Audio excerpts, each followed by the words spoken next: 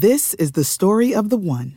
As head of maintenance at a concert hall, he knows the show must always go on. That's why he works behind the scenes, ensuring every light is working, the HVAC is humming, and his facility shines. With Grainger's supplies and solutions for every challenge he faces, plus 24/7 customer support, his venue never misses a beat. Call quickgrainger.com or just stop by.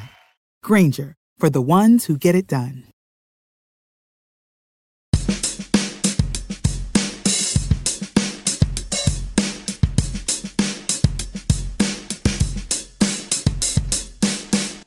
What's going on, Blue Jays fans, and welcome to another edition of Jay Bird Watching. Tonight, I will be your host. My name is Adam Corsair, joined by my fellow co-hosts, of course, as always, Mr. Craig Borden and Mr. Brendan Pennicar. What's up, guys? Doing good, buddy. How you doing? I'm excited. I'm excited as shit. Yeah. Starting to feel a little 2015, boys. A little bit of postseason baseball in the mix here, even though we have about a month away. But, there's a whole lot to break down. There's a whole lot of postseason talk to break down. There's a whole lot of trade deadline talk to break down. But it should be noted, first of all, that we are recording this Friday evening, 8/28. That is August the 28th.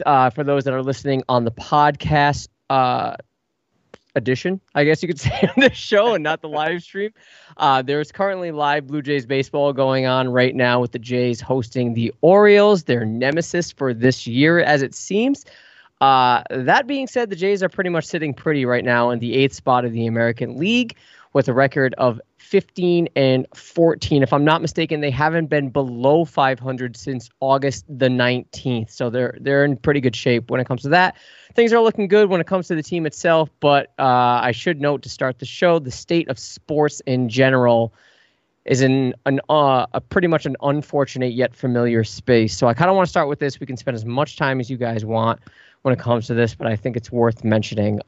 We've touched on this before, and history has a terrible way of repeating itself, and this time to a much larger degree. With racism still being prevalent in our society, unfortunately, the sports world is taking action with players and teams boycotting pretty much or protesting their respective games, the Jays notwithstanding.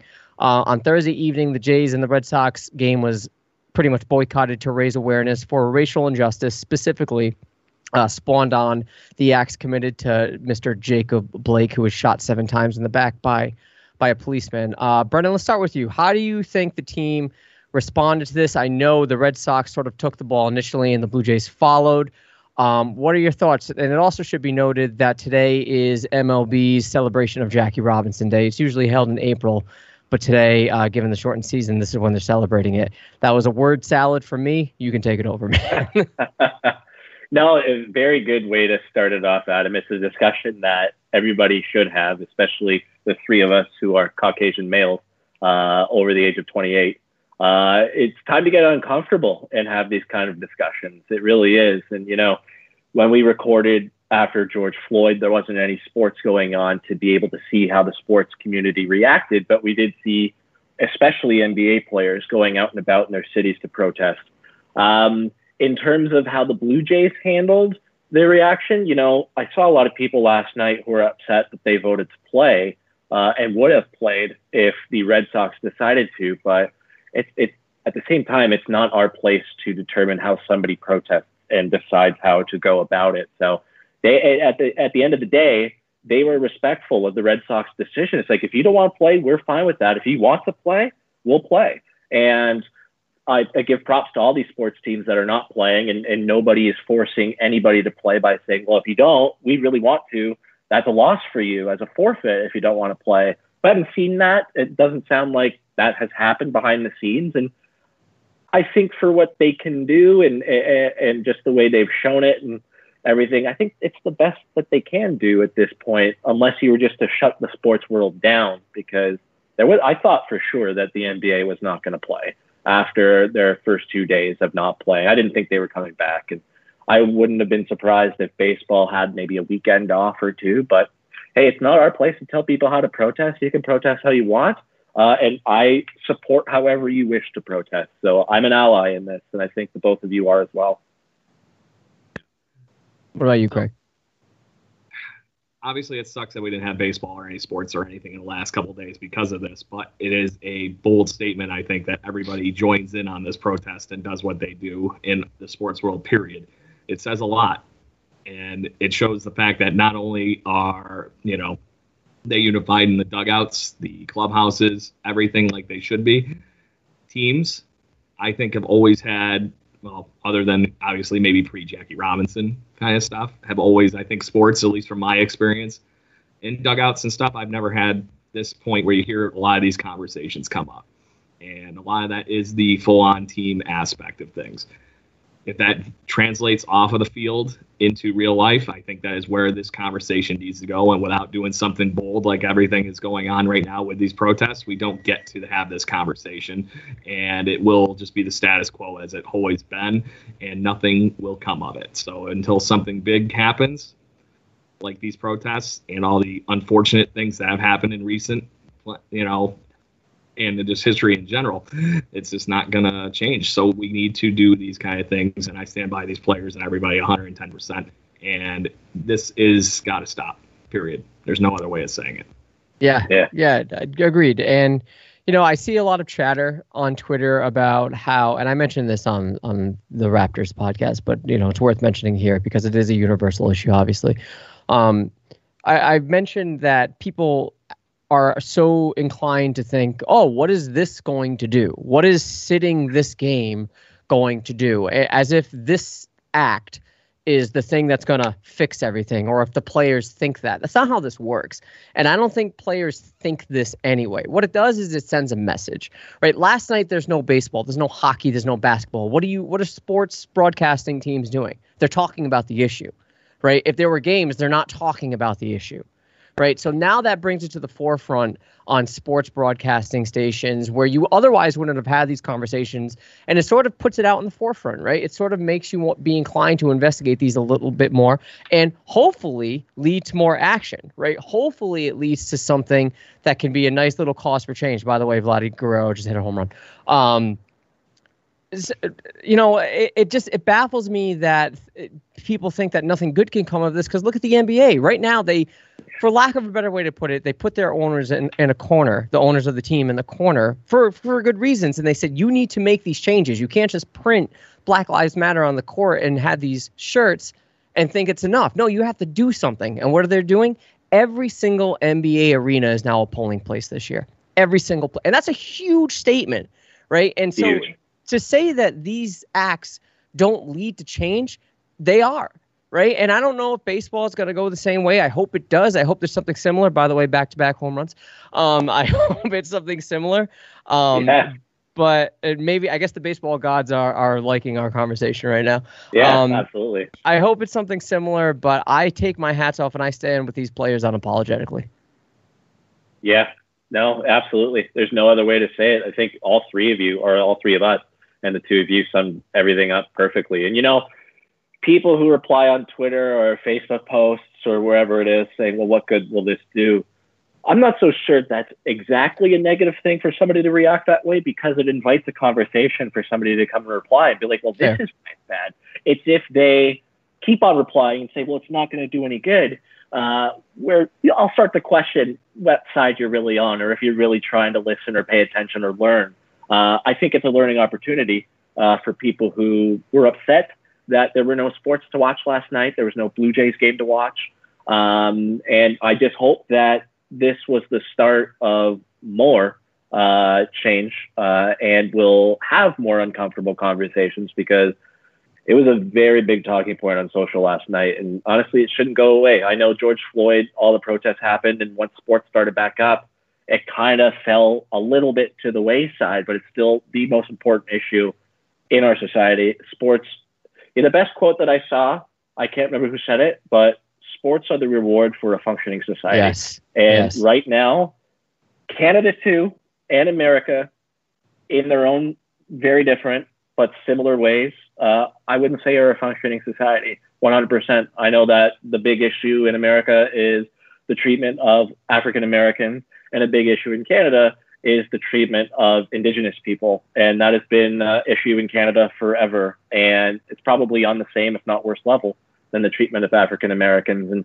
none of those discussions should go away. It needs to happen. And I hope that this just starts consistent discussions and it doesn't go away when playoffs come back or the NFL starts in less than 2 weeks now. And that shouldn't make everything go away. The NFL should heighten that discussion, and I hope they do. Especially with the everything with the NFL brings to it as the most popular sport, at least in the U.S., period. It brings a different level of echelon to it, right? So, but I agree with you on everything as far as this has got to stop. There's no way of saying it better, and we can all do better, period. Yeah. To wrap a bow on that, and I don't want to be dismissive of it, it's just it breaks my heart that we have to talk about this as much as we do, and we shouldn't have to talk about it, but at the same time, I don't want to avoid it because then it looks like we're actively avoiding something that we should be participating in. And I do think we should be participating in it, and I'm glad we are. This podcast is now immune to these sort of discussions. It affects the sports world. It affects our lives. It affects our society. So it needs to be discussed. But it should be noted that this game that was boycotted last night on Thursday will be made up next Friday in Boston. It will be a doubleheader. So the Blue Jays will still get that game. And if that is something that you were concerned with me, I didn't really think about it. I didn't really care, but I did think it was worth noting because I did hear it on the broadcast. But all right, let's lost without anything to do last night because I got used to watching baseball, and it's like, okay, guess what? Like you guys said, I thought about all this stuff and thought of how I can personally better myself. Yes, exactly. Yes. What can I bring to the table, and I will find a way. Yes. I agree, and I think that goes for all of us too, right? We're not. Look, I have my faults. We all have our own faults. I'm the dumbest guy in this chat right here, so what do I know? But when it comes to these issues, this is something that my wife and I have been paying particularly close to.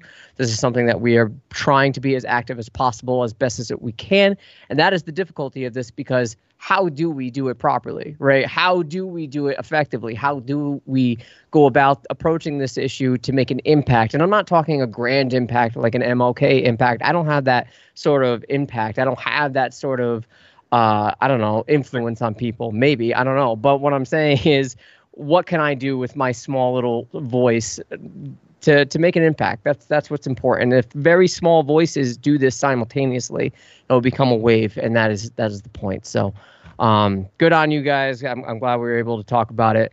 But let's talk some Blue Jays. Trade deadline. Trade deadline's coming, and like we just said at the top of the show, we are very excited to talk possibly Blue Jays baseball, and it's looking more and more likely as every game goes on. Now, the Blue Jays have made 2 trades already, both to the Mariners. Less notably, they have acquired Dan Vogelbach from the Mariners in exchange for cash considerations. He's had pretty much an off year, and it's kind of redundant when you think of the Rowdy Tellez position there. They're almost sort of the same player, except Rowdy is raking right now. If it's a power bat off the bench, I'm cool with it. But more importantly and more recently, they traded for Taijuan Walker in exchange for cash considerations, or that player to be named later. This guy always gets traded. It's crazy. Player to be named later. You can never stay on a roster. This is a timely move. We've seen that the likes of Nate Pearson, Trent Thornton, Matt Shoemaker sidelined due to injuries. Thornton is said to be done for the year. Pearson, I think, just threw 60 today. Shoemaker is sort of a coin flip. I'm not sure where he's at in terms of his long-term progress. To be clear, Walker is a rental. He'll be a free agent next year, but you have to admire the aggressive nature of this front office to fill an area of need quickly. So, Craig, how do you feel about these moves? You can focus on one or the other or both. How do you feel about this? And does this give you a jolt of faith that the front office can maintain this aggression? Maintain the aggression? I don't know how they're going to top the Taijuan Walker deal. I really don't. And guys, I don't know how much you know about how the trade deadline can actually work in this whole situation, but for the fans out there, there is only trades allowed right now for 60-man rosters. So it's whoever's on your taxi squad, your main roster, and then your extended roster. Those are the only trades that are allowed to happen. So the loophole is the player to be named later. while I guess that the player has already been named, it's just not on, done the Herbie Hancock, John Hancock deal on the actual paper. Yeah. It just says player to be named later. I'm sure that the Mariners and the Blue Jays already have something. Because, guys, how do you trade Taijuan Walker without knowing anything you're getting in return? Right. Obviously, the Mariners are not going to be competing as much as anybody at this point. But to know that they're going to get somebody back in return that probably was an impact player. It's just somebody. The nice thing about this whole thing for the Blue Jays, we know it's not somebody on the 60-man roster then. So it's not Austin Martin. It's not anybody else we're hiding in the cupboard that's ready to go, So I think that this is a push everything into the table thing, similar to how the Blue Jays started doing the 2015 trade deadline with David Price. It's not as crazy of a level as David Price, but the nice thing about that is that it's probably still just a one player to be named later situation rather than a giant package that's going to have to go back to the Seattle Mariners in this, unless it's a bunch of low-end minor league guys. But either way, win now. Yes. Yeah, absolutely. Yeah, I mean, right now, we can all speculate on the player that is going to the Mariners, and I put out yesterday, just because, Taijuan Walker, when he first came up, huge prospect with the Mariners originally, and then he was a part of the trade to the Diamondbacks. I can't remember who went the other way to Seattle in that deal. But Walker was a very, very big deal as a prospect. And he's had some very good years where his WAR on Fangraph have been 2.5, upwards of 3, which is pretty good for a mid-rotation guy. I know in this rotation with Shoemaker out and Pearson out, he'll probably be like the number 2, the unofficial number 2 behind Hyun-Jin Ryu. But Walker was getting stronger and stronger with each start with the Mariners. They showed on the Sportsnet broadcast. The last 3 starts has gone into the 7th inning twice. And the Blue Jays haven't had a starter go into the 7th this year, but since last August, it's almost been a full calendar year that the Blue Jays have had a starter go into the 7th, and Taijuan Walker's done that twice in his last 3 starts. Trivia question, if any of you can get it. Name the last starter to go into the 7th for the Blue Jays. Was it Trent Thornton? Nope. Come on, I was hedging my bets with him being the only guy hit 200 innings this year. Or almost. Adam, you gotta guess, and I'll reveal it. I'm trying to think. Was it last season? It was. It was last season. In August.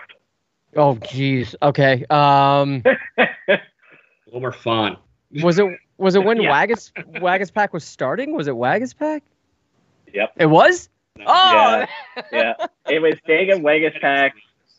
It was his crazy 7-inning game at Dodger Stadium where I know they didn't win and he didn't get the win, but he was lights out for 7 innings against the Dodgers. So the fact that Walker's done that twice and has gotten better and better with each start. The rumor is that it's Will Robertson that's going to the Mariners, who's an outfield prospect who I believe was last down in rookie ball or in A ball. I honestly thought it would be a little bit more of a guy. I put out yesterday on Twitter, to some criticism, some not. I put out, if it's a pitcher, I put Kendall Williams. And I know Kendall Williams was awesome, and we've had him on the show before. He's a great guy. But the Blue Jays have such an abundance of starting pitching depth all the way through. After the big leagues, when you go down from AAA to AA to single A to low A to wherever it is, the Blue Jays pitching system is pretty damn stacked. So I think if it was a pitcher, I don't think I would have much of an issue of whoever it was, because Taijuan Walker is a pretty good pitcher. And then I can't remember who I said position-wise, but if it is Will Robertson, I chalk that up as a win. You can take him. It's a Cal Stevenson type who could be good down the line, but we just don't know that yet. And no, he's now on Tampa, Cal Stevenson. So yeah, it's a win. And Dan Vogelbach for cash. I know Vogelbach was an all-star last year. It doesn't excite me, but he's a power bat off the bench. And with how bad the Blue Jays bench has been, anything is better than what they had. So I chalk up a win to both. Does this worry you for the state? We'll start with Vogelbach. Does that worry you for the state in which Rowdy Tellez's roster spot is secure? Because this is what gets me. All right, so the front office has said we are going to be aggressive, right? And that doesn't mean they're going to necessarily make a trade. That just means conversations in the pursuit of a trade will be more aggressive than previous years, which I love. That's great. And it takes 2 to tango. So if they can't get anything done, they can't.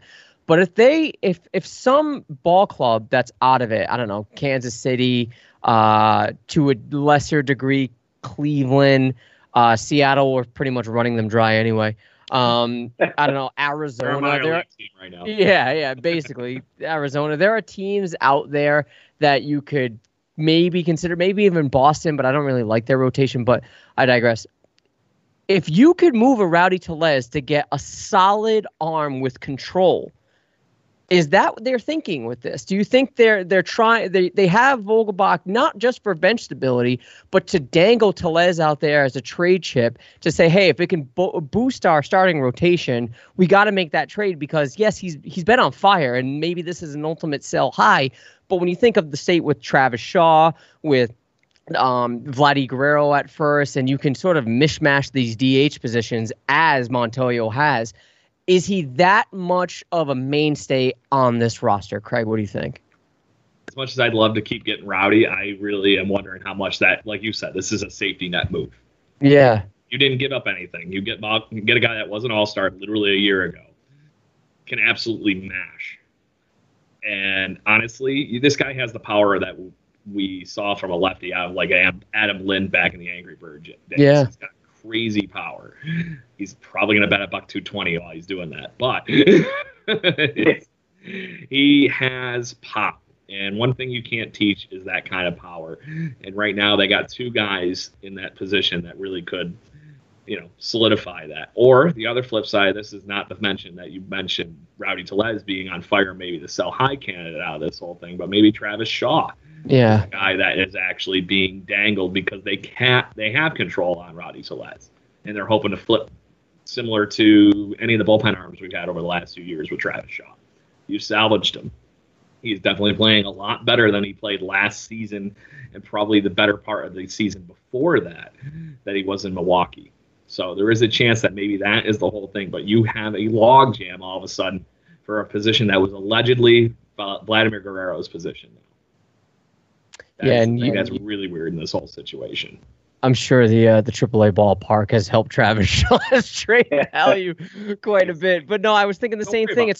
No, I'm not. And it's these reclamation projects that the Blue Jays end up acquiring in the beginning of the season. It's not uncommon for them to flip. Look at Eric Sogard, right? It's not uncommon for them to make these kind of moves in order to add some stability. So I believe Travis Shaw has one more year on the contract. It wasn't just a 1 year, correct? Okay. So maybe a team. He actually has an option or something still, or he's still literally under contract on whatever the heck that regular deal is.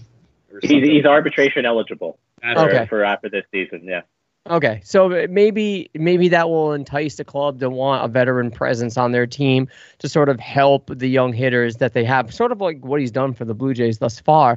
But I don't know, Brennan, what do you think? Do you think we flirted with this, right? We flirted with it. I remember in the beginning of the season vividly, we were like, it's either Teoscar or Rowdy, and both of them are hot. So it's kind of like, what do you do? Yeah, let's hope. But do you think the trading of Vogelbach is a sign that Rowdy might be a trade chip?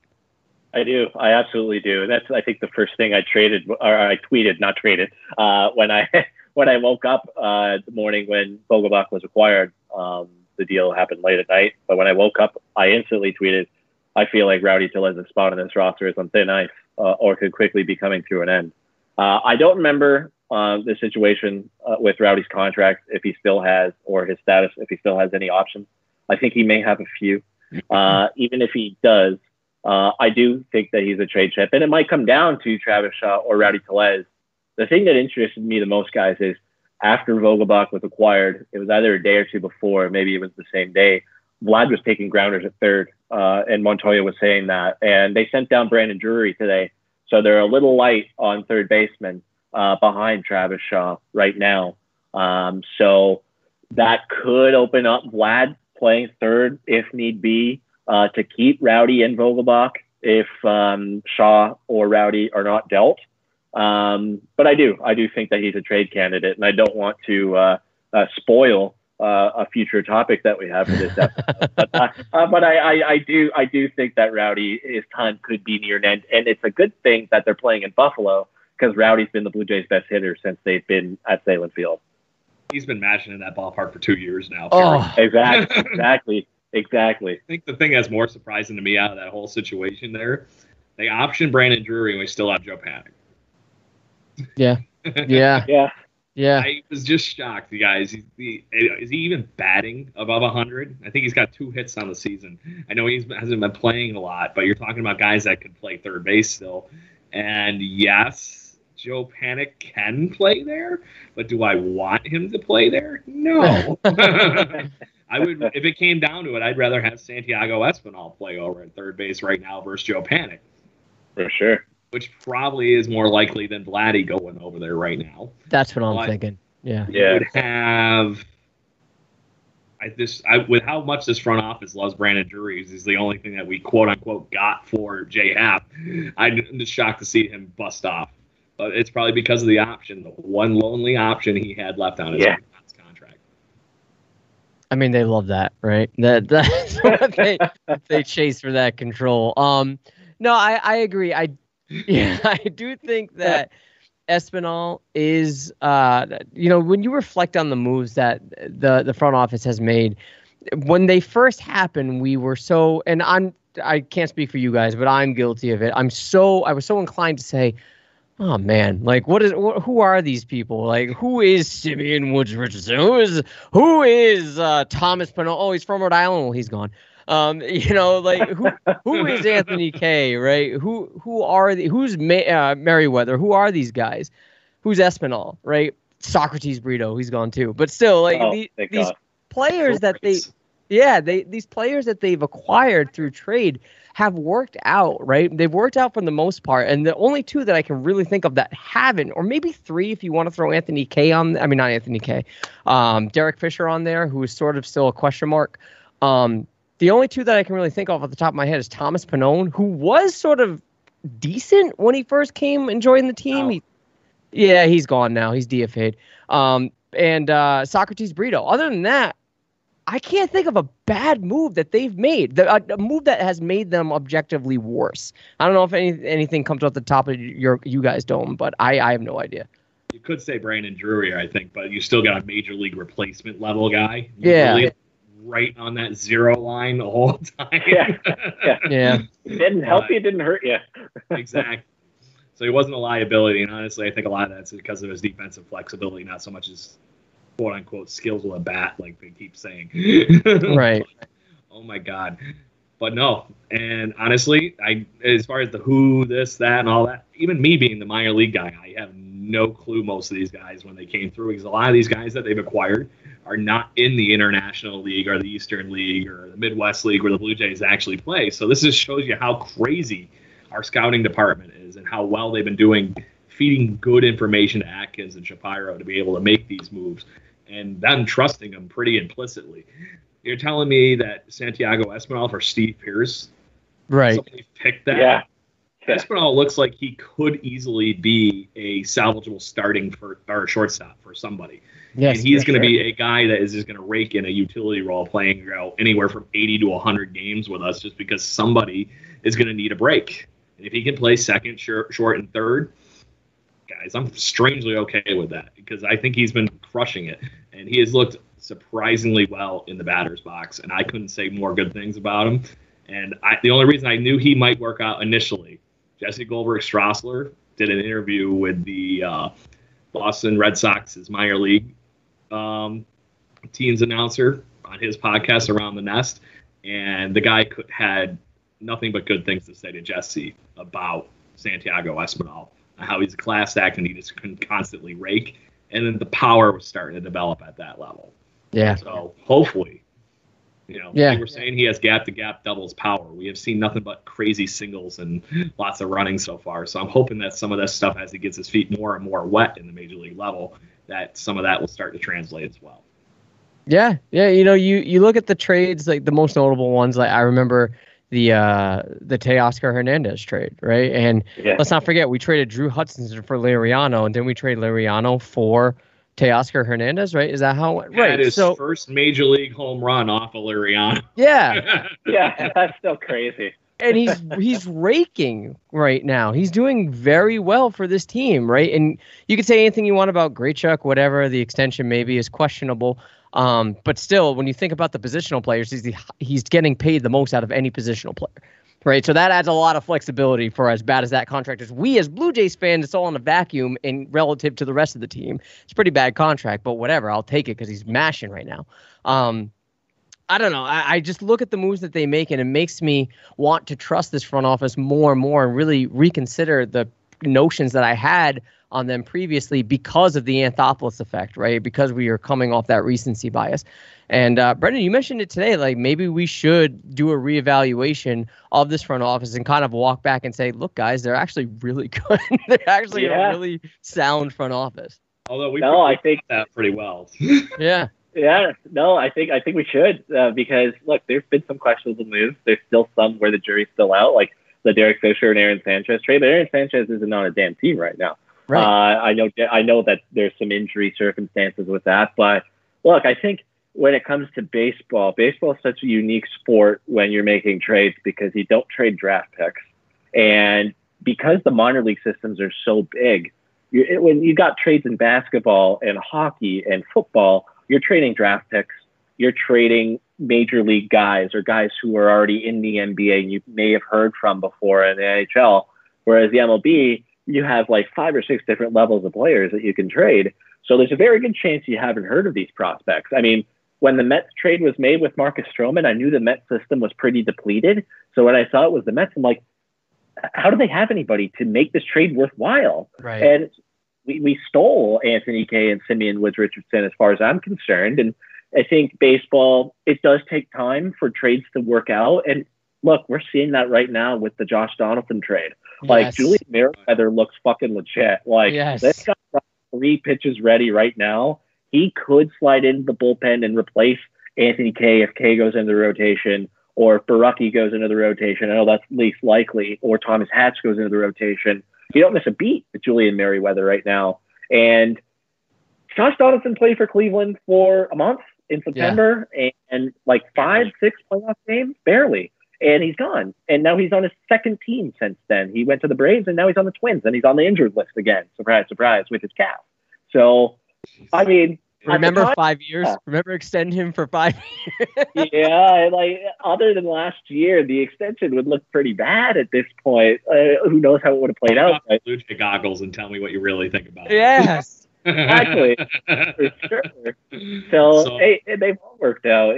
The only things that haven't worked out, we'll go back and do this on a full episode, are those late in the season signings like a Jaime Garcia or others. But trades worked out very well for this front office.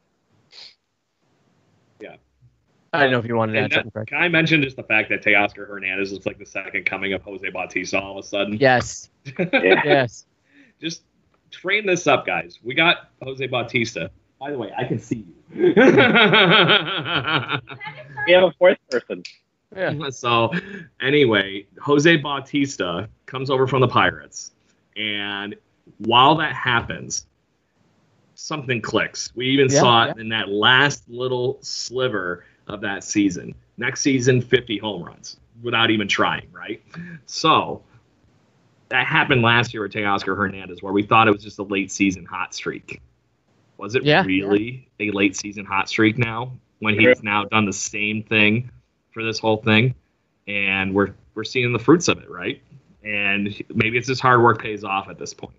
He's been legit. And it's great to see. It's great to see these trades pan out. It's great to see that the front office, their homework, is actually panning out and becoming something that the Blue Jays can utilize and build depth off of. And that's the key, right? And I don't know. I have all the faith in the world when it comes to this. Even the Vogelbach trade, when I know I tweeted it out tongue in cheek, how Ross Atkins was like, we really want to build on our starting rotation, but we're also going to trade for this guy who's exclusively built like a DH, right? You know? Yeah, I know it's probably for depth. I know there are moves down the line that will influence this, as we already mentioned, Travis Shaw with Rowdy Tellez on a hot streak. It may be a sell high. I don't know, man. Maybe Groshans is showing something in camp that we aren't even aware of. Maybe. I'm just grasping at straws. We don't know. Maybe he could be the third baseman. Probably not, but you just never know. Yeah, you just never know. But look, with that being said, we should talk about possible trade scenarios. Let's put on our GM hats and just play the game right now. So The trade deadline is Monday, August 31st. I think it's 4 p.m. is the trade deadline, if I'm not mistaken. Sounds right. We should examine the market and fill various areas of needs that we have. I don't know if this means a postseason push, if this means a legitimate push to the postseason. The obvious area of needs that I'm looking at are starting pitching, and as Ross Atkins indicated, run prevention. You can take that as any way you want. So, Craig, let's start with you. Do you have any trade scenarios, possibilities that you have come up with that you think would make this squad better and that you think, or maybe not think, that the front office would actually do?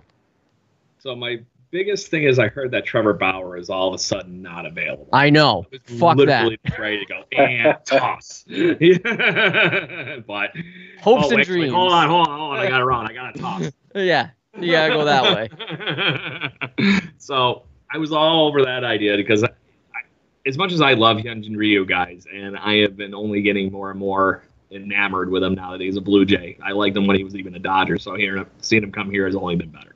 The fact that we could have somebody like that up at the top of our starting rotation as well, along with now Taijuan Walker, who we are probably hoping to get a good audition from and try to re-sign coming the end of the season. Yeah. You get that going. Then you add Nate Pearson and company. Lights out. So, Bless you. Thank you. Came out of nowhere. Must have been the Devil's Cut. So you get him in that, or somebody at this point. If they're gonna literally just let us throw prospects at us, and or at something, and it's not gonna be the Jordan Groshans and whatnot that are sitting around in Rochester right now. I don't see how you can go wrong with any of this. Like I said, I dumped 10 players to be named later on somebody to get Trevor Bauer. Yes. Or Nolan Arenado, because my biggest problem with this lineup right now is we have a glaring hole, whatever the fuck is going on at third base. Shaw hasn't been able to stay completely healthy, even though he has looked good when he's played. And you're not going to put Vladdy, Vogelbach, Rowdy, anybody over there, I think, and really get those reps until maybe Bo Bichette gets fully healthy and you can play Santiago Espinal over there. But that's still only this much of an upgrade, right? Right. You could go out and maybe get a real third baseman, and you throw in Travis Shaw and get somebody to solidify that place for us, because right now, until that becomes Jordan Grosjean's position or whoever, there's not really anybody holding down the fort for me over at third base. So your main objective is to grab an infielder in the trade market. At this point, after grabbing Taijuan Walker, they haven't really stated the fact that we're screwed with Shoemaker or Pearson or anything yet. So are you pushing the panic button right now to just throw a bunch of prospects away for another Pirates guy right, they've been talking about? I don't see it. I'd rather almost ride it out with see what you get out of Taijuan Walker, and that's your big move in your starting rotation. And with how good Barucki, Kay, and Hatch have been, I'm rolling the dice with one of them and just seeing what I get. I almost feel like the way they've been pitching, they're just as good as anybody we're going to randomly get on a trade market right now. What you got, Brendan? Yeah, I don't disagree with that. I do think third base is probably the biggest hole this team has right now. There's been a lot of inconsistency over there, as we've seen from Drury when he's played. Travis Shaw has been very streaky. He's had a few hot streaks, more cold streaks. But yeah, I still think, honestly, if it were me, I'm still going after one of those Pirates arms that were rumored, and Trevor Williams or Chad Kuhl, who were there. And you have the relationship already with Ben Cherington, right? So Cherington knows this system like none other. That kind of frightens me at the fact that who could be on his asking list is somebody that we may regret trading in a few years. We took the other day. Yeah, exactly. Like claiming Anthony Alford. Yeah, I could see Williams or Kuhl, to be honest, because I'm not sure how much this team can rely on Nate Pearson, even when he gets back. Like, I know that maybe his arm problems were something, but look, there's going to be growing pains with this kid. And if Shoemaker still comes back, Shoemaker, as we said at the beginning of the year, even under normal circumstances, before we didn't know that this whole pandemic would take off, there's probably a good chance he's going to get injured. And lo and behold, Shoemaker's injured, even in a 60-game season. So I still think you need a little bit more stability, because I'm not liking, again, I know we harped on Tanner Roark a lot last week. I haven't liked what I've seen from Roark at all. So you can't really count on him in a 3-game series right now. Who are your starters? Like when you're going into the Athletics, if you're playing Oakland right now, you got Ryu and Walker, and behind him, you have 2 other healthy guys. Are you choosing Chase Anderson, who has not gone more than 5 innings? He went into the 6th in his last start. Anderson's looking okay. Or Roark, who hasn't been very good. So I think adding a third arm that could be reliable. And if it's me, I'm taking Trevor Williams and whatever it takes. Plus, Williams does protect them going into next year because he's under control until 2023. If Walker goes, that's like, hey, thanks for the month that we had you for. If you pitched well, thank you. And at least we have Trevor Williams for the next few years and can be better than Roark or Anderson. Poole has a chance to be pretty good too. Yeah. Poole is pretty good. Very inconsistent. Has the stuff though. Yeah, he does. So when I think of run prevention and when I think of the glaring areas of need that the Blue Jays have, obviously starting pitching being at the top of my list, but we've sort of addressed it. I don't necessarily think they're done. I do believe them, or rather, I do believe Atkins when he says that there's still a need to pursue starting pitching. I'm also looking at the infield, and I think it's fine. I don't necessarily have a problem with it because, as you mentioned, Craig, with Espinal's ability to play third base, I think that's a good supplement for now, and that can, I don't want to say get you by, but it's adequate, right? That's Emmanuel Lee playing shortstop for you in the 92 World Series. Yeah. It's honestly the best comparison I can think of. He got you there, period. Yeah, basically. It's a diet Ben Zobrist, right? A young Ben Zobrist. Obviously, he's not as talented around the diamond. Obviously, Zobrist could, during 2015, could have played any position. But yeah, literally. But I'm looking at catcher, and I don't want to say anything bad about McGuire. I don't want to say anything bad about Jansen, but I just, looking at Jansen this year, he's had his flashes, but it's not anything super exciting, right? I think that there is a need for this team to have a more, robust, adequate catcher that has a feel for the game.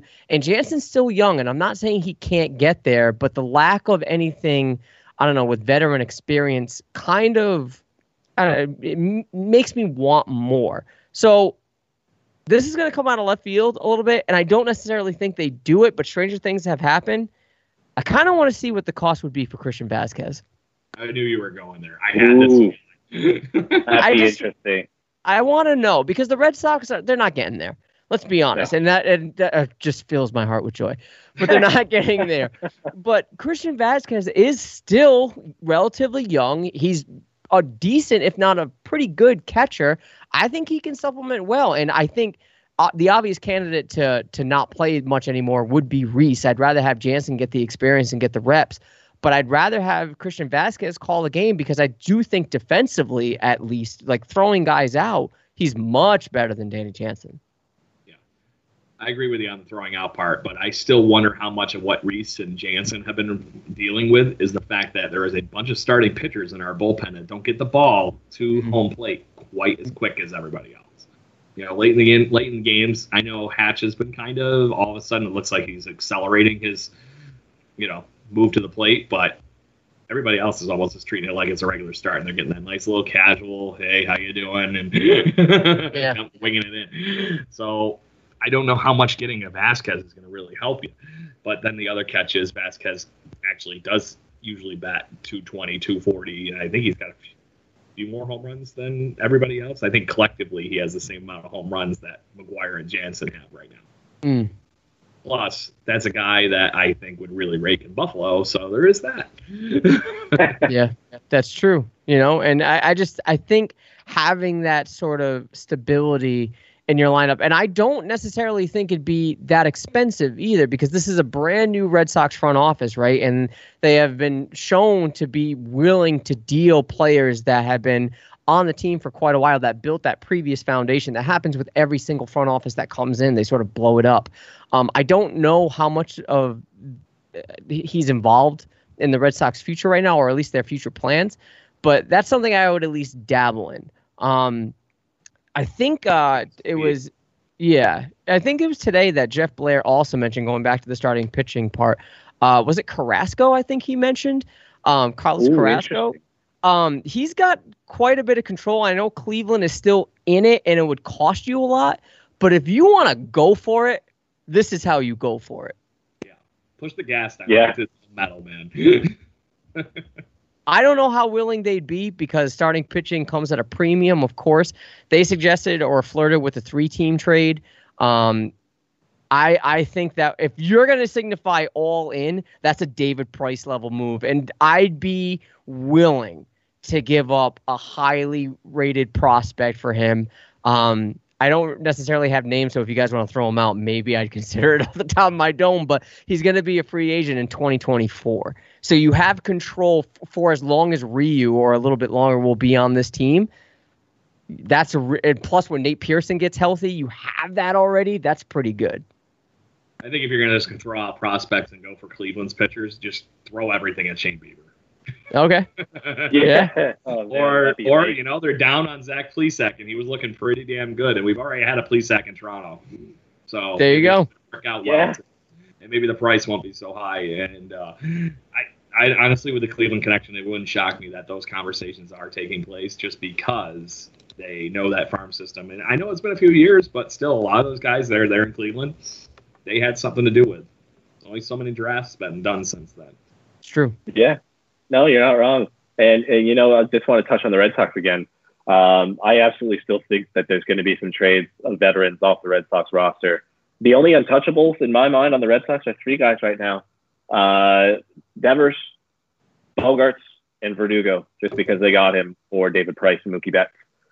Beyond that, if you want to get really crazy, JD Martinez, anybody? I know that's a heavy contract, but I can see JD Martinez being moved. Or Andrew Benintendi, because I think they're growing very frustrated with Benintendi. And Benintendi still has control. I know he's been absolute crap this year.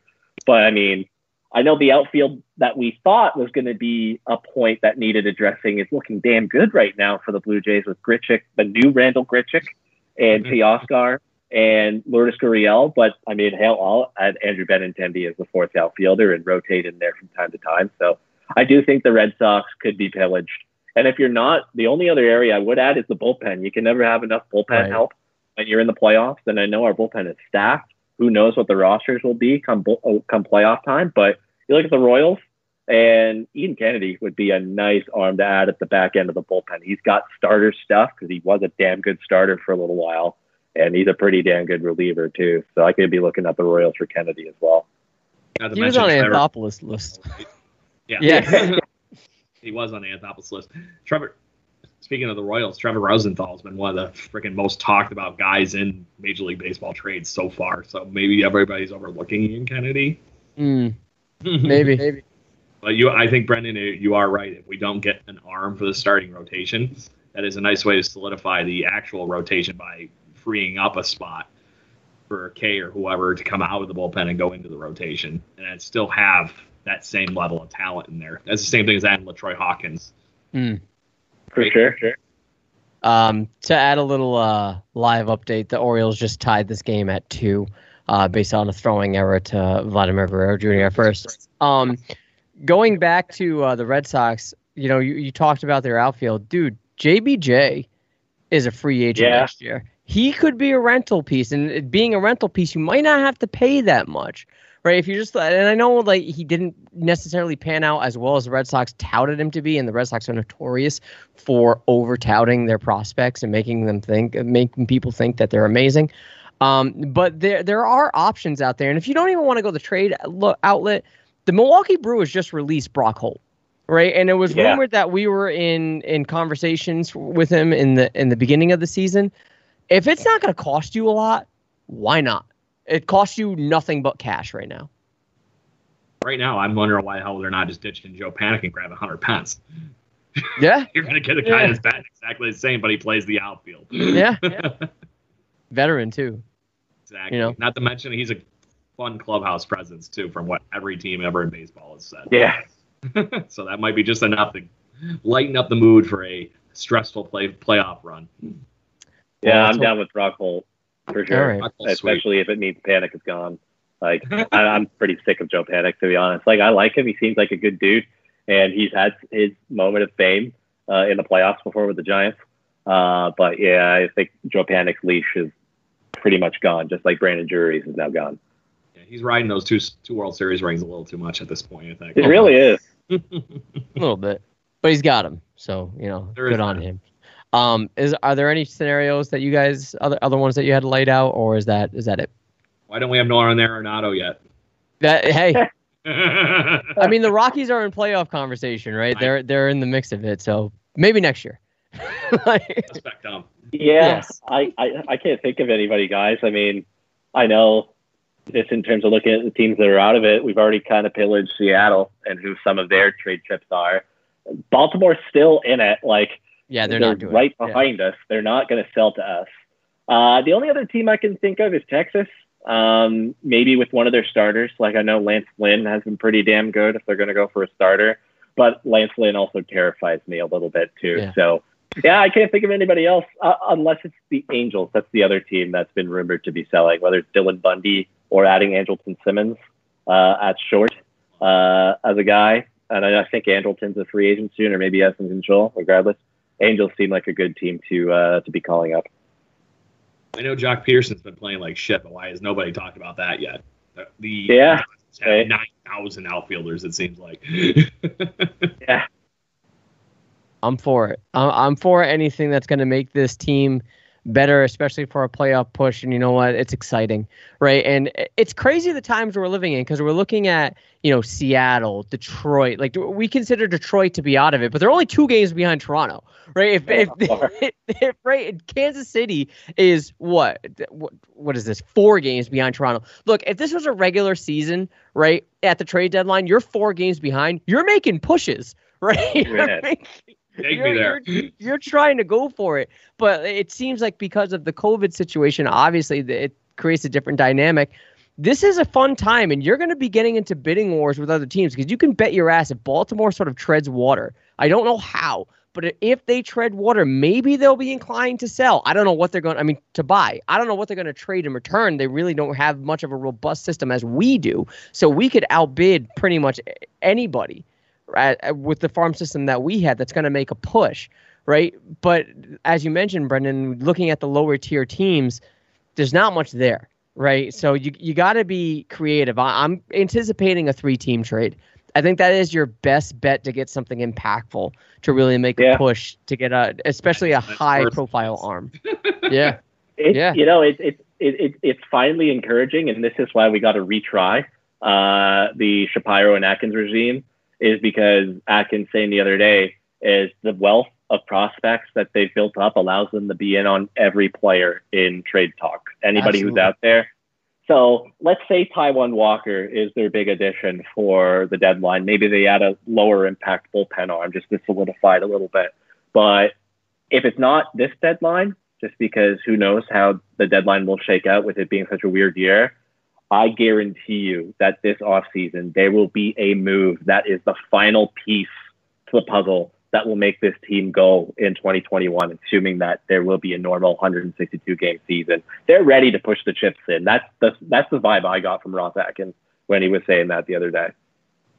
100%. There's no other way of saying it. I don't think you hit the nail right on the head perfectly there, Brendan, because that could be the difference between getting somebody crazy and I'm not saying you're going to get Mike Trout next year at the trade deadline or something, but you have that plethora of wealth that you could just be like, yo, Angels, what the shit? Here you go. Let's take it all. I'm all in. Our stack of chips at the table right now is this big. You're talking next year. It's like inside of my head. Run it all up. Just run the table and take it all. Stranger things have happened, right? If they pull a big deal for an impactful player, changes the dynamic of this team, right? And you can get creative, right? Just Shoemaker is having bad luck with injuries, but if he wants to come back on a 1-year deal for the cheap just to be at the back end of the rotation, sign me up. If it's like a $5 million deal, fine. Whatever. If it's just for a year, fine. I have no problem with that. If he's our 4th or 5th starter at that point, whatever, that's fine. And we add to the rotation to bolster it. I think that'd be great. And with our offense clicking right now, it's the perfect time. So it's for the first time in a long time, I'm excited to actually see what we get for a postseason run at the trade deadline, rather than seeing what we're going to give away for a future postseason run. Yeah. It's actually really cool. So let's lead into our last topic. Look, The Jays are 1.5 games ahead of the Orioles. They're playing them right now. They're knotted at 2 as of this recording right now. As I've said, it's so awesome to talk about this. And if the Jays can hold on just a little longer with this stretch, we could really, really, really have our hopes up for some postseason baseball for the first time since 2016, which is incredible. We were hoping last week, or this past weekend rather, that the Jays would split the series against Tampa Bay. It's what they did. We got our wish. They split it. They essentially split with the Red Sox, given the boycotting and whatnot. They went 1-for-1. I'm cool with it. It's encouraging with the run production that they're giving. The bullpen seems to be coming to life with the current 4 games against Baltimore, then 2 in Miami, which Florida, 4, actually 5 in Boston technically because there's a doubleheader. These games are ripe for the taking. Of course, we know the Yankees will be knocking on the door come September, but Aaron Judge is injured again, and they seem to be falling apart a little bit. Anything can happen, but this is the time to capitalize. Brendan, do you think it's actually going to happen? I do. I'll touch on what I think the series should go as for the next little while, but just look at the teams behind you. You got Baltimore, who you can start to bury right now by playing them and taking 3 out of 4. You can put 2 games more at distance between you and the Orioles. You're not playing the Tigers. I don't like the Tigers' rotation is a little bit in shambles. I know they got guys like Spencer Turnbull. They call it Casey Mize, their top prospect. But when you look at the Tigers, the Mariners, the Royals, and even the teams at the bottom, like at Texas, Boston, and the Angels, who we figured to be competing with for one of those last 2 spots, I don't trust any of them to go on the kind of run that will be necessary to overtake the Blue Jays, because you have right now over the Red Sox and the Angels 6.5. The Royals and the Rangers, you have 4 and 4.5, and same with the Mariners. The Tigers and the Orioles are the only teams that are close. And we know in a 162-game season, both of those teams will be flirting with 100 losses. They're not good. The Blue Jays are the best team out of those last few. And if you take 3 out of 4 against Baltimore this weekend, a split I'll be pretty upset about. You got to take 3 out of 4. Take both with the Marlins. And if you can, in a 5-game series, playing 5 games at once at Fenway, if you take 3 out of 5 from the Red Sox, and let's say you open up a 3-4, maybe if you get absolutely lucky, a 5-game lead on the Orioles and the Tigers after this. That's enough of a cushion with 10 games against the Yankees coming up in September for me to feel confident, even if they only won 3 out of 10 against the Yankees or 2 out of 10. I know that's a lot to drop, but you have that cushion that you can build up right now. And you still do have the Mets, the Phillies, and the Orioles again before the season's over. I'm just fucking thrilled we're done with the Rays. I cannot say that enough. That team pisses me off and has pissed me off forever. So that's all I'll say. They're looking pretty damn good is all I'll say with the Blue Jays right now. They are. They were talking about earlier in the broadcast that since the Blue Jays finally have a 2020 season home, they have been one of the best run-producing teams in baseball, averaging 6-7 runs a game. Yeah. It's a slight crazy wake-up when you talk about where we were before, guys. Yeah. And we couldn't even hit the ball out of the damn infield, it seems like, and we were losing all those games, and we were, finding ways to lose them, is what it seems like, right? Yeah. But we're past that piece. The only time we're ever going to run the Rays is if we somehow run into them in the actual playoffs and the seeding. No, thank you. Yeah. And I'm only hoping to any guy. I don't even care which one wants to do it. I'm thinking like Ricky Bobby right now. I'm like, praise Allah, dude, and Tom Cruise, help me out here. So that somebody knocks the Rays out of the playoffs before we have to play them. And I don't see that being terribly hard at the moment for some other team other than us to do that, because they're pitching. Unless they come back with something at this trade deadline, the Rays are really hurting without what they lost Glasnow the other day too. Was that what it was? Yep. So now they really are going to be scraping innings together. And we saw it even over the weekend here. In a couple more games, we probably should have been in a little bit better. Yeah. And I honestly do not see the Yankees having as much good luck when they're hoping to get a resurgence out of Gary Sanchez, who has been severely underperforming this year. Gleyber Torres looks like Joe Panic right now, let's be honest, because he's pissing me off my fantasy baseball team ridiculously. I'm like, all right, to cut him. And everybody else, it seems like a flat lineup without punch, without Stanton and Judge anchoring that batting lineup. And it just shocks me that the Yankees haven't gotten smart and just, I don't care, just put Judge at DH and let him ride out the rest of the season because they need his bat in that damn lineup. I know he's actually pretty good defensively and a very salvageable right fielder, but you got to find a way to keep him in the lineup. And you're not going to ride Clint Frazier to the promised land right now. I'm sorry. Not happening for the Yankees right now. So unless something changes for them, which I would assume it will because it's the Yankees. So right now, things are breaking in the Blue Jays' direction. And I think they have a chance to really run away with it. And it wouldn't shock me if they somehow find a way to split that series against the Yankees and do 5-5. It really does not. That'd be awesome. I really think it's going to continue with bad luck on the Yankees' part and continued good luck, hopefully, on the Blue Jays' part to get to that situation. But that is going to be a playoff, basically, field series, guys. There is no way of saying otherwise. Unless the Yankees have clinched by then or something like that crazy, which I don't think it's going to happen on any level for a lot of these teams clinching. I think everybody's going to be fighting for spots right until the end of it. And you know what you say with the Yankees there is the Blue Jays have played the Yankees extremely well the last few years. And I think the team that we play the most often in our division, where their fans on Twitter are just the most observant with how the Blue Jays are an up-and-coming team, it's Yankees fans. The Yankees fans have said many times that they are, they know the Blue Jays are going to be a problem because we played them well even when our team was crap in 2017 and 2018 and last year too. So, hey, 5-5, like I'd be fine with 3 out of 10, maybe 4 would be awesome. But if it's like the Rays, you split a series with the Rays, you're ecstatic. If you split 5 out of 5 or 5 out of 10 with the Yankees, you're thrilled. You're thrilled. Very, very forward to Lourdes Gurriel Jr. just smashing Yankees pitching again. Yeah. Yeah, that's true. So you look at the state of the standings right now. Our biggest competition is Boston. I mean, not Boston, Baltimore. We are in agreement that even though numerically they're only a half a game behind Baltimore, we don't see Detroit making a push, right? We don't see them making too much noise, right? We can agree. No, I don't think so. The Tigers are still building, and I think they're treating it that way with the call up of Mize and Scubar. What is their other prospect last name? Whatever his name is. They're treating it like, hey, we can develop, but if we can luck into a playoff spot, that's all the better. So okay, all right. Same thing with Seattle. They're obviously sellers right now. They're not going to get there. So barring any moves, our biggest competition for a playoff spot is Baltimore.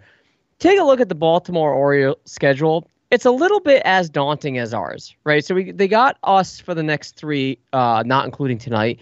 Then they got the Mets for 2. Then they got the Yankees for 2. Then the Mets again. Then the Yankees again. Then the Braves. Then the Rays. Then the Rays again. And then the Red Sox. And then the Blue Jays again, right? And they still have to make up that game. They still got to make up that Rays game from last night, right? So I'd much rather have a doubleheader against the Red Sox than the Rays right now. So... You know what I'm saying? So that could be 2 losses right in a day for the Orioles. So their schedule is pretty much mirrored to ours in terms of difficulty, but I do give the Blue Jays an advantage because, I don't know, they've been performing well. It seems to be clicking, and I just can't see the Orioles maintaining this sense of, I don't know, push or whatever you want to call it towards a postseason run. Good luck. Yeah, it's thrilling, man. It really is thrilling. And you know what? Even if... Right now, if Tampa Bay makes a surge and they're the 1 and we play Tampa in the first round for 3 games, I'm confident. And I know it's maybe weird for me to say because it's going to be in the Trop or whatever, but all we got to do is win 2.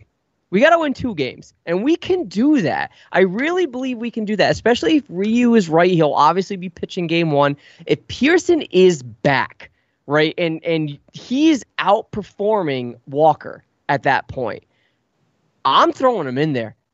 Just throw heat, man. Just throw heat, and let's go. Like, this could be your last game. Throw heat. Let's go. And it's everything's on the line at that point. And I know we had this question before: is what's more important, Pearson's arm or elbow, rather, or postseason run?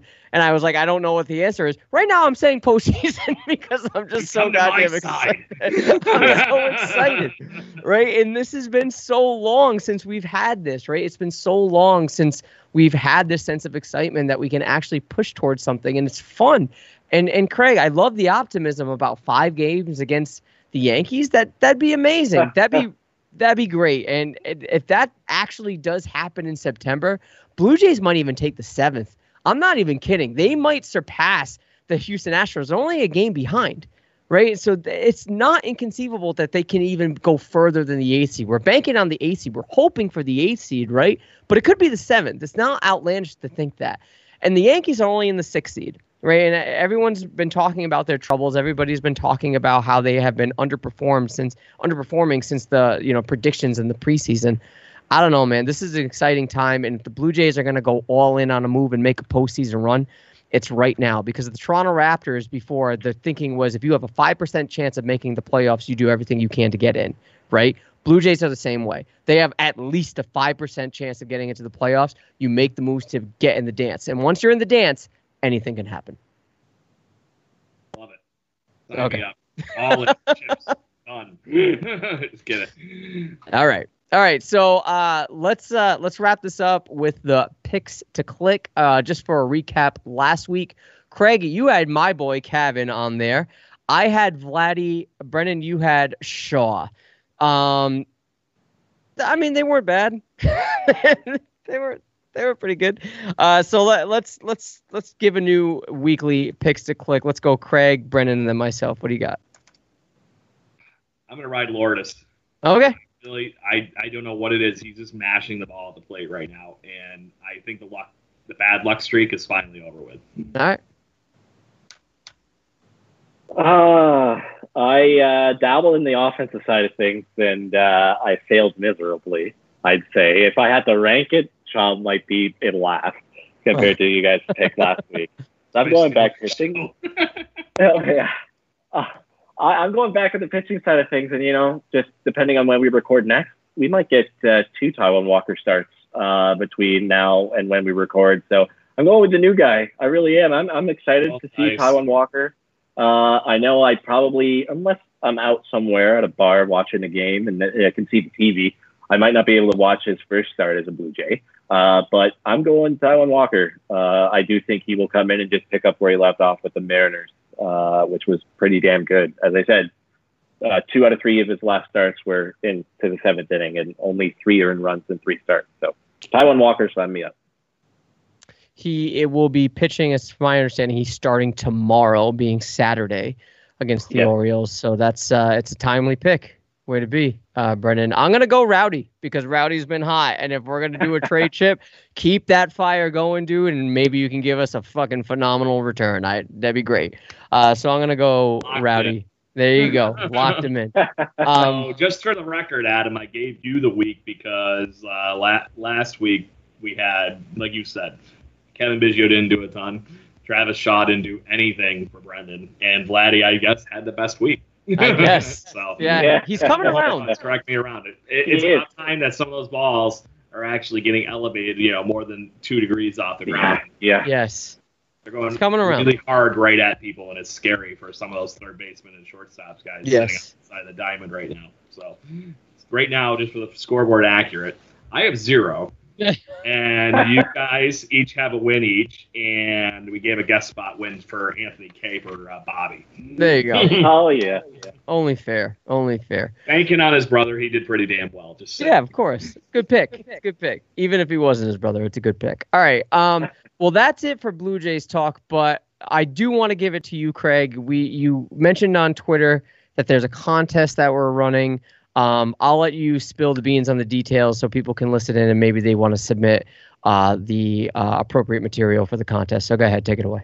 So the lovely details for everybody listening, we are doing a new logo contest, and this new logo, whichever one we deem necessary out of everything that floods our Twitter inbox, and we're just going to do, just include us on the tweet with the picture, call it a day. At BirdwatchingGC for anybody that does not have that already on Twitter. And we're just going to see what happens. The winner will get a credit in all of our social media and podcasting outfits. So you'll get your Twitter handle or your actual full name, whichever you want, put in on the podcast distribution stuff. And you'll get a chance to come on the show and goof around with us. And if it sweetens the pot a little bit, I have a Lego Blue Jay hat kind of like thing that I'll send out to the winner. Oh, all right. It's been open, but every piece is there, I promise. I had nowhere to put it. All right. I couldn't move the Bills helmet. Of course. No, that has to stay. No. Football's in 2 weeks, man. That That's has right. to stay. I'm running out of shelf space. I need to make more shelves. But yeah, I think this is a great opportunity for fans to get involved and to express their love for not just the Blue Jays, but if you love this podcast, you can participate. It'd be an honor to have your artwork be our main podcast logo. Craig, you came up with this idea. All credit goes to you. I think it's a great one, and any way that we can incorporate our fans and fans of the Blue Jays would be absolutely welcome. And I hope that we get some awesome submissions. I'm sure we will. But get creative, guys. It's cool with us, whatever you want to do. But my only thing I would suggest is don't use any official logos. Don't use the official Blue Jay logo. We will get flagged, and we won't be able to use that on any podcatchers. They just won't accept it because, well, it's copywritten. So other that fun-loving thing that if you share our cheeky shenanigans of our barroom type chat here, you'll probably have some extra points. Yes. Yeah, Yes. true. Yes. So Jays Nation, you're officially on task. We would love to see it, and we'll share the logos as they come in on the next few weeks. We're not really putting a deadline on this whole thing, so let's just keep them coming. And Why don't we? Why or don't do I we need to show my horrible one first? Well, I mean, I loved it. I think the drawing was creative. But why don't we? I'm just throwing out a suggestion. You can say no. Why don't we give it to the end of the season?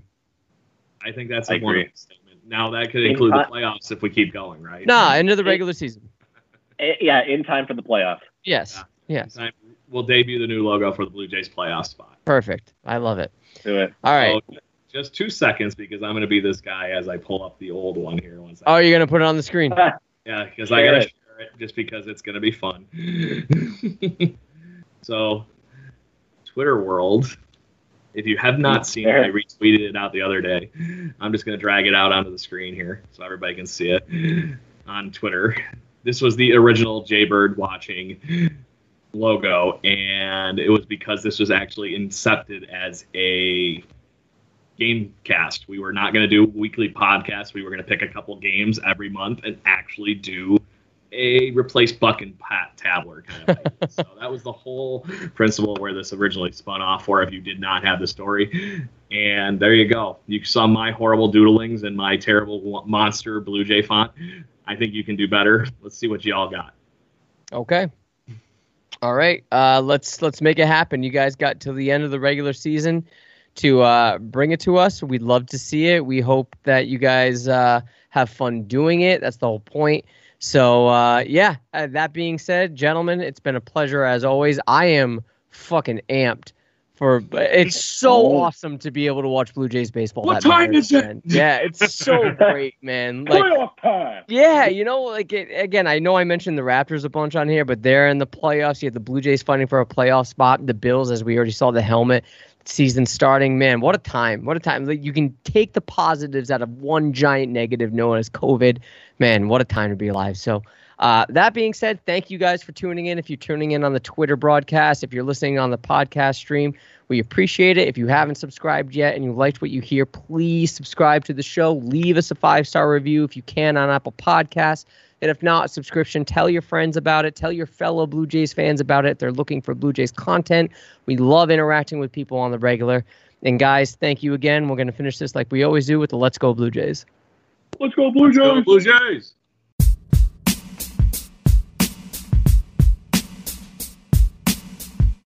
This is the story of the one. As a maintenance engineer, he hears things differently. To the untrained ear, everything on his shop floor might sound fine, but he can hear gears grinding or a belt slipping. So he steps in to fix the problem at hand before it gets out of hand. And he knows Grainger's got the right product he needs to get the job done, which is music to his ears. Call, click Grainger.com, or just stop by. Grainger, for the ones who get it done.